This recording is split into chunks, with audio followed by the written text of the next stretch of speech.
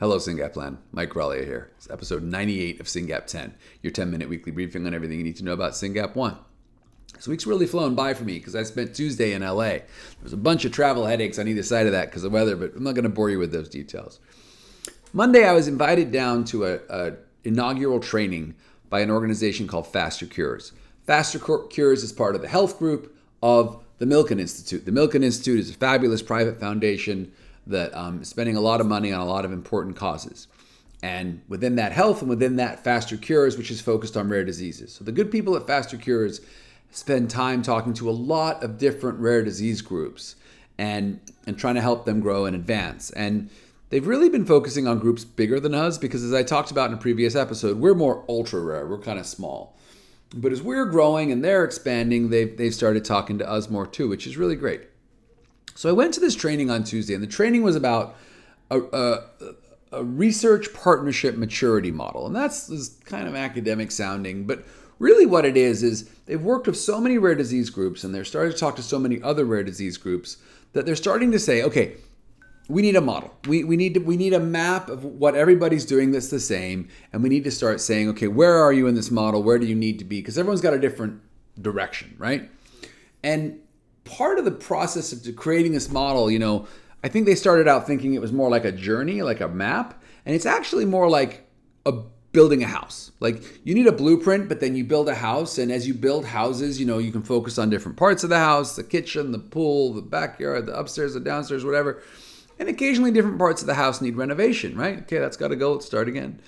And that just really resonated with me. If you were with us at the conference in Nashville, right at the end of it, I didn't ask me anything with the families. And I did a little talking right at the start of that. And I found myself saying, we built this house, talking about the people who started SRF, me and Ashley and the very early families. And I said, we built this house because we felt like this community needed a place to support each other. We built this house because we wanted a place for the community to grow and to look after the SYNGAPians. We built this house to accelerate the science, blah, blah, blah. But I kept saying we built this house, and I was like, where am I getting this metaphor from? And then I walk into this training, and there's this big old piece of paper in front of every chair, and it's a house. It's their research partnership maturity model. And there's 3 floors, like, beginner, medium, advanced. And there's a foundation, strategy, readiness, inclusion. And then these wings, expertise, patience, money, relationships. And I was like, and I sat down and I read it. And I was like, yeah, we did that. And I found myself circling most of the things on the first floor. And I was reading the second floor and I was like, oh, that's a good idea. And then the third floor, I was like, wow, when are we going to get a third floor? And you can see I got little stars next to the great supplies of this thing. Little stars at all the things I thought we should do. And I'm really grateful for the opportunity to have gone to that, because when we're in the trenches, right, when Lauren and I and the board and the volunteers are sitting here doing the work, we're like, oh yeah, we should do that. Why haven't we done that yet? And it's nice to sit back and be like, okay, what is everyone else doing? And we're all going through the same thing. And then you see this model, you're like, okay, we're actually not making this up. What we're doing makes sense. And it feels chaotic sometimes because we find ourselves thinking of a new strategy every year because the world changes so much every year. If you think about it, the Penn announcement and different companies announcing, and there's so much that's changing in the world of SYNGAP, we're constantly revising our strategy. But then when the good people at Fastercures have zoomed way out and looked at the biggest picture, it was really cool to have that. So I've shared this link in the show notes, and I encourage anyone on the board, any of the volunteers, really much anyone, go read this thing and look at it and say, yeah, I think SRF's doing that. Oh, wait, why aren't we doing that? I want to help with that. It was a really cool model. And, they also shared this quote by St. Francis Assisi. It said, start doing what's necessary, then do what's possible, and suddenly you're doing the impossible. And that really felt like the 3 floors of the house to me, right? Necessary, yep, here are the things you got to do on day 1. It's obvious. Possible, here are the things you do when you got a team and a foundation. I'd say we are a solid second floor organization right now. And then the impossible, wow, wouldn't that be cool? That's where we're going, guys. And this sort of begs the question, like, why do we need a house, Mike? We just need to fund some science, get some cures. One of these companies is going to have a cure, then we're done. No, we're not done. We're actually never going to be done, right? Not because we're not going to have therapies and cures for our kids, but because this community is only going to grow and like our kids get more complicated, right? Right now, we already know there's different flavors of SYNGAP, protein truncating missense, the C33-DELs, these little special subpopulation, etc. All of that is going to be doubled when you have the untreated and the treated population, and the treated late in life and treated early in life population, and blah, blah, blah. It's just going to get more complicated. And as I was sitting in this room, the people at Fastercures got Prader-Willi there, and Juvenile Diabetes Research Foundation there, and RUNX1 and multiple sclerosis. There were a lot of big kids in the room. And they were talking about, my organization is 20 years old, my organization is 5 years old, my organization is 50 years old. And I was sitting there being like, wow. Because the guy from JDRF, he was cool, the CSO from JDRF, he's like, our organization is 50 years old. Like, I am a full-time scientist. I have 12 scientists who work with me. We just sponsored a huge number, $1 million study to get our whatever approved for 65-year-olds. Like, that is the power of these organizations. And he's like, our organization was founded by two moms at a kitchen table in Philadelphia. And I was like, how cool is that? How cool is it to think that in 5, 10, 20, 40 years, somebody might be like, yeah, there's some random dude named Mike. I have no idea who that was, but apparently him and his wife created this thing, and here we are. But that's where this is going, right? We need there to be a SYNGAP research fund in decades from now, so that there is somebody pounding the table, finding more patients, ensuring that all patients have access to therapies, making sure that optimal therapies are delivered, making sure that people are improving therapies. Like the issues that we're going to be thinking about in 20, 30 years are really different than the stuff we're struggling with today. But there are going to be issues. There are going to be kids with SYNGAP, and we're going to need an organization to advocate for and care for our kids. And I'll tell you, I see it right now.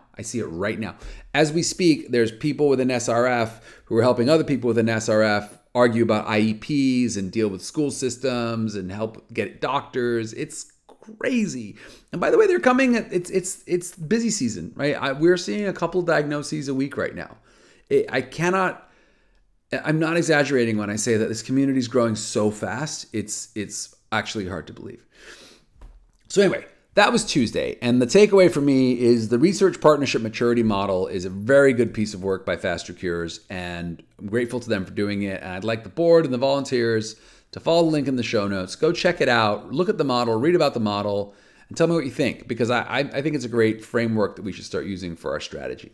And there's a couple ideas in there that I want to talk about. One of them was, anyway, I don't have time for that right now. We'll talk about it on the board. I want to get through the rest of my notes here in episode 98. I want to congratulate Peggy Pierce. She had a super cool article that came out today. Peggy is one of the Sprint for SYNGAP families, and she knew a journalist in town, and she got an article written about her. Amazing. I've said it before. I'll say it again. All press is good. Let people know about you and your family. Let them know about your events, and let other families with special needs kids know, hey, there's this thing called a genetic diagnosis, and it can be helpful. And generally, when people do articles like that, the phone rings, and some other parent somewhere in town says, hey, can we talk? So it's always good. I want to flag, we got a webinar coming up in about a month. Jillian McKee from CHOP is going to do one on the Citizen data. Don't miss that. Speaking of Citizen, we're currently at 211 still. If you haven't signed up for Citizen, sign up for Citizen. And then I want to talk about 3 super cool events.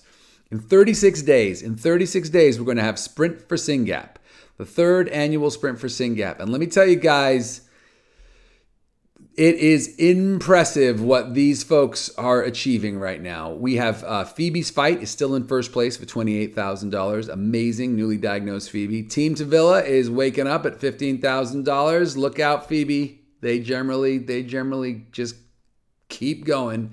Team Rocco is at $9,896. And then Team MMA of the recent article fame is at $1,700. So that's amazing, guys. These are big, strong numbers, and they are a big chunk of the $60,000 we've already raised through Sprint for SYNGAP.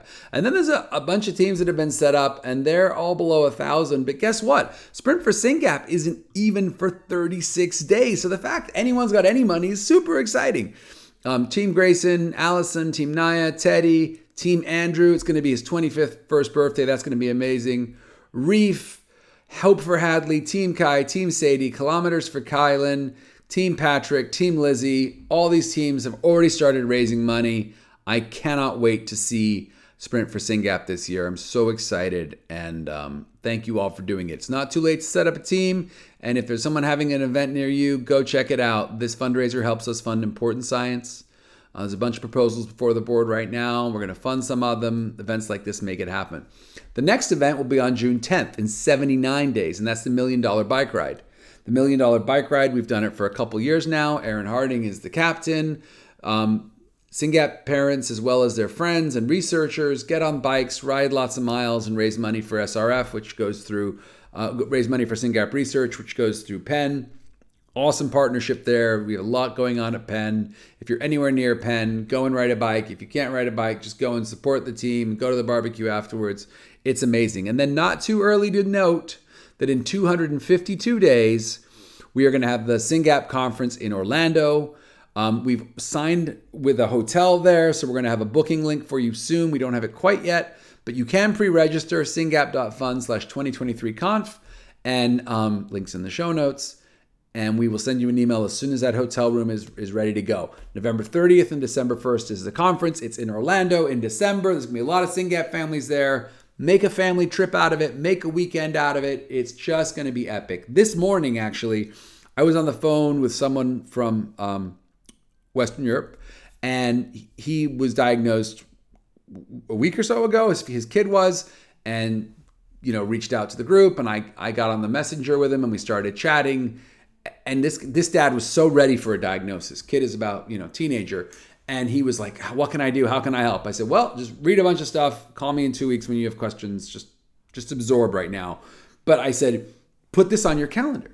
I said, November 30th, December 1st, it's going to be a conference. It's going to be a lot of good people in one room. It's going to be a lot of science. You're going to want to be there.